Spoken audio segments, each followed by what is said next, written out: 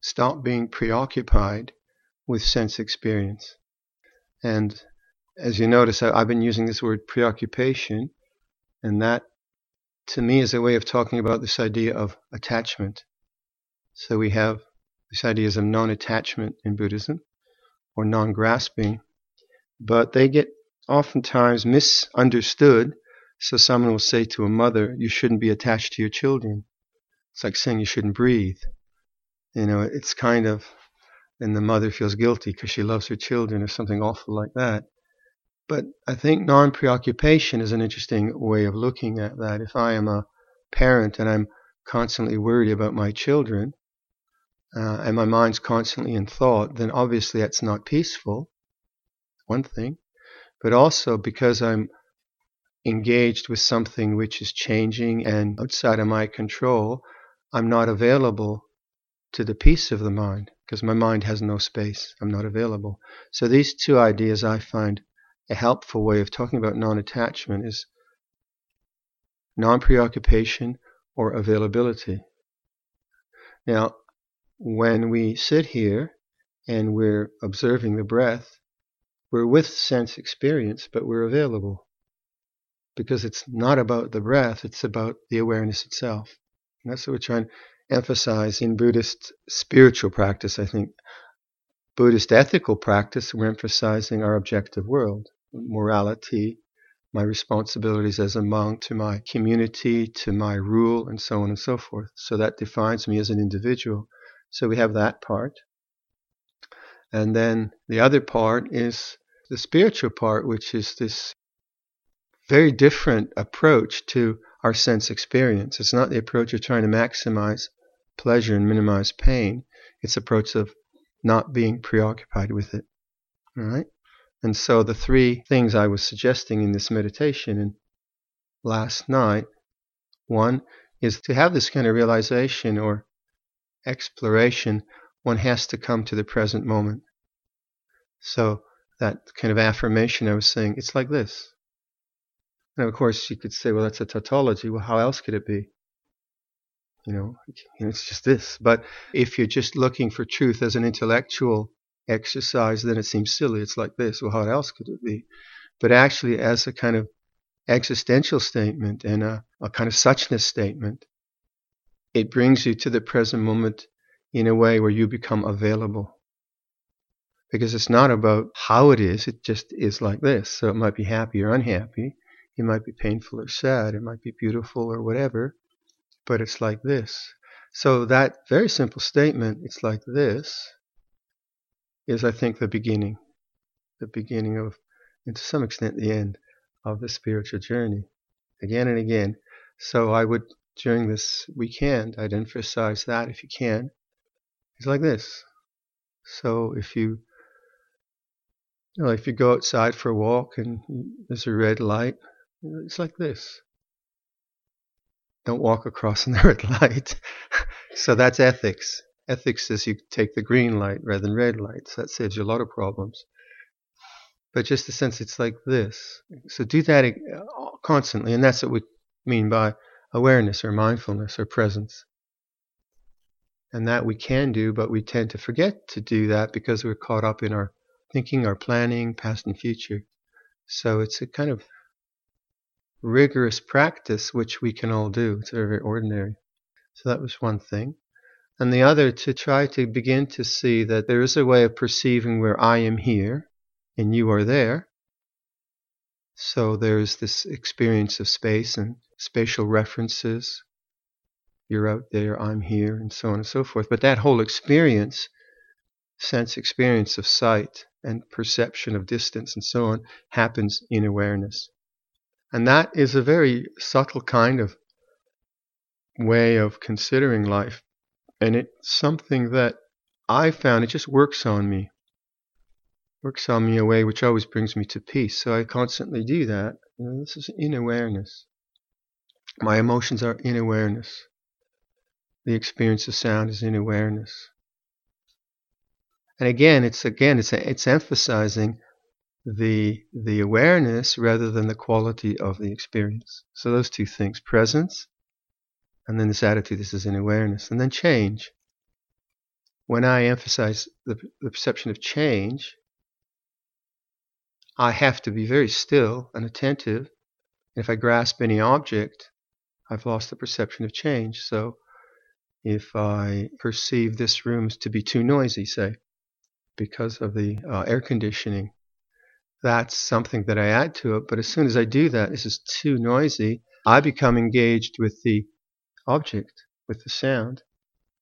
And because I say it's too noisy, then I want an alternative less noisy, and I start to react to it, and I no longer am available to space, to silence, to stillness. I am preoccupied with sound. And hence we emphasize desirelessness. And desirelessness is one way that we talk about this deep peace of the mind. Desirelessness. There's nothing wrong with desire, but if that's our only avenue of approach to life through desire, then we'll always be preoccupied. And what we're really seeking is desirelessness. If you think about it, when you're hungry in the morning and you eat this fabulous breakfast that I just had, I want the breakfast, I want to have the food, but I do get satiated, right? And then in that satiation, I go, oh yeah, my happiness depends on food. Well, it does to a certain extent. So we have a certain gratification which takes place naturally, but then we mistake that to be the ultimate, and we're constantly looking for gratification. But all of us have, we've probably all done sex, drugs, and rock and roll, so we know that has its limits. And you realize, well, yeah, okay, desire can bring some fulfillment, but ultimately it doesn't bring peace. It's necessary. I need to take care of the body, I need to feed the body, but isn't there another avenue? And so you begin to, like as meditators, you begin to look at something like physical discomfort in your meditation. You see discomfort as an object. You don't react to it you have the desire to move, but you don't, because you don't want to look at this, and you realize you come to a sense of peace even though you had discomfort. And that's desirelessness. It's not dependent on comfort. It's something which is deeper and more profound. So we put a lot of emphasis on letting go of desire. And letting go of desire can be done through awareness. One of the difficulties of meditation is that we try to get enlightened. And the very idea that I am someone who is inadequate, and I have to get to another space called enlightenment or adequacy, is not a good project. Because inevitably you miss the whole point. Now, if I can feel inadequate, what's it feel like? And still do my work, but if I can feel like self-disparagement or a sense of I'm not good enough or whatever, as an object in consciousness, and see that it arises and ceases, I don't have to go anywhere. I may get fired at work, but I begin to see that which is aware is neither adequate or inadequate. It's something that's just bigger than my emotional tone. Now, there are certain mindsets which are very conducive to awareness. So if you think about revenge, like let's say I've had a bad encounter with a Hindu mystic or something. He levitated and I couldn't. He embarrassed me in front of the whole Buddhist world. And I go home to the monastery, I got to levitate. I got to learn how to levitate. And I'm going to show him. And I carry that around. That's suffering in itself. But also I'm preoccupied with memory, with thought. But if I can change it, and I forgive him, or I say, well, he's a pretty neat guy, he can levitate or whatever, I let go of revenge. Not only is it more pleasant, but it's also, I'm available. So there are states of mind which makes you more available, and they are the loving states of mind. That's why in Buddhism we emphasize compassion so much, in empathy. Because when I can connect with you in a way of fellowship and compassion and share your journey with you, and yet not make your burden my burden, and I have my burden, you have your burden, but when I can be that way with you, that makes me very available. So there is a way of living your life which is conducive to liberation, and that's, as I said last night, being a good person, being responsible and caring for one's children and one's culture and so on and so forth. So what we try to do in the worldly venues is develop wholesome states of mind. So for instance, say I'm presently making a desk for the library. Someone just gave me 200 board feet of black cherry, which is a beautiful wood. And so I've been processing the wood and so on and so forth. And so you think about what I'm doing. I'm not a trained cabinet maker, so I'm learning all the time. And I'm working with machinery, which is very dangerous. So 30 years ago, I put my thumb through a table saw. And you see, there's Exhibit A. So don't put your thumb through a table saw. Not a good idea. They took me to the hospital, and the nurse said, "Yeah, what a mess." Thanks. And they asked me, actually, they said, "What's your profession?" "What's my profession? Just fix my thumb, will you?" I said, "I'm a monk." They, okay. They wrapped it up, and they waited too long, and then they came in and they stuck a metal rod in there, fused it. And I found out later, if I would have said I'm a pianist, they would have got a really good surgeon. But monk doesn't rate much. Then I had this steel pin sticking out, and all the monks are making fun of me, right?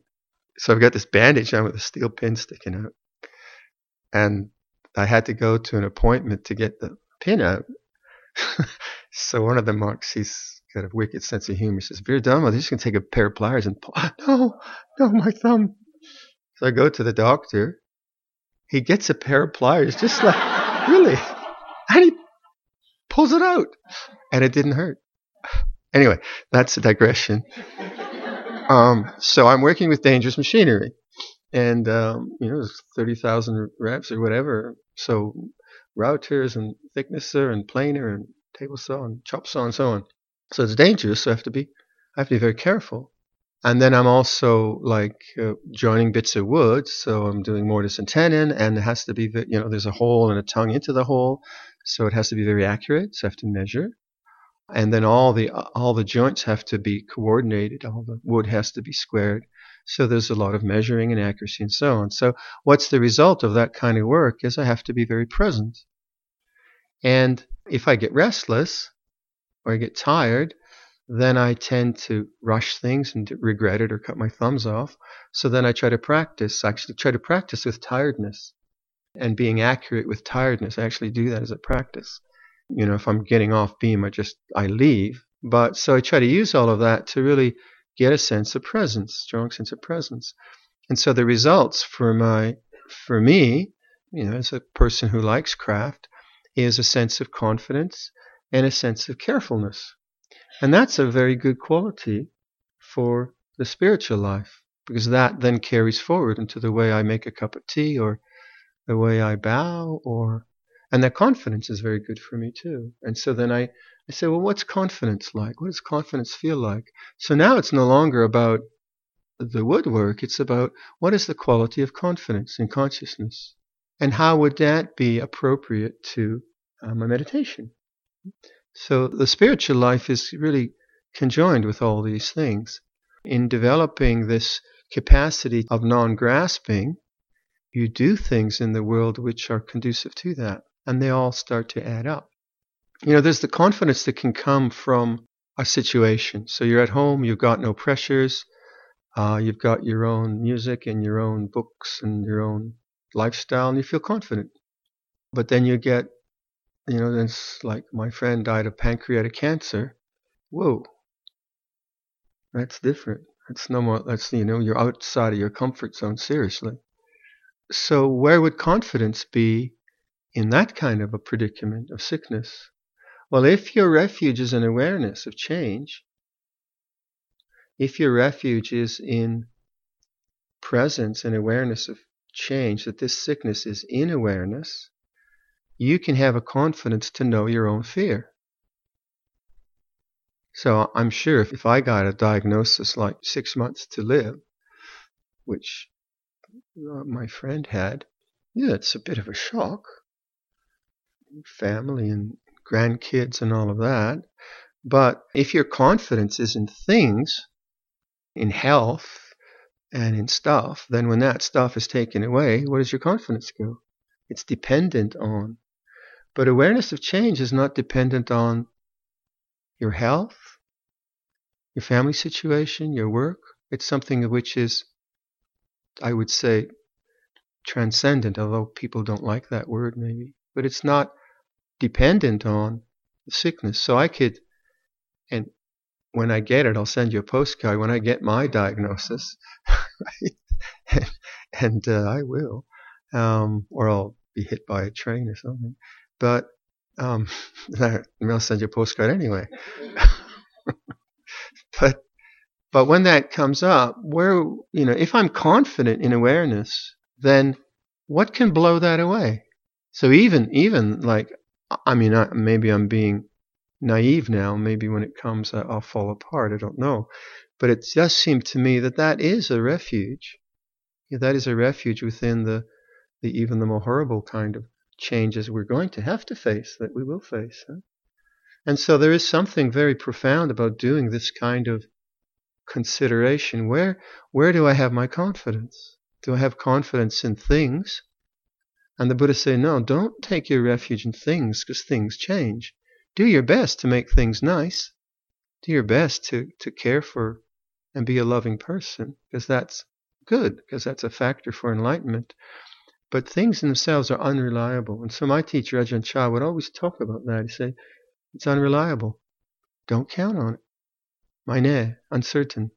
And it was interesting. He constantly banged away at that. Some monk would have a horrible week of meditation. He'd go to Luang Por Chah and say, oh, I'm just down the tube. I fall asleep, and I fall asleep even on the walking path, and it's horrible. I'm not getting anywhere. He says, uncertain. And then another monk would come, oh, I just saw the Buddha. Fantastic meditation. Oh, it's so good. Uncertain. So he wouldn't let you hold on to anything. Or, you'd ask, you'd have some meditation experiences. Is that stream entry? He said, I don't know. Is that stream entry? Uncertain. So you couldn't take any position with him. And you began to see, yeah, awareness isn't a position. It's not a doctrine. It's knowing all the positions that come and they go. And that's why it's a refuge. So when you feel a lack of confidence in life in some way, what is it that can be confident of a lack of confidence? And that's awareness.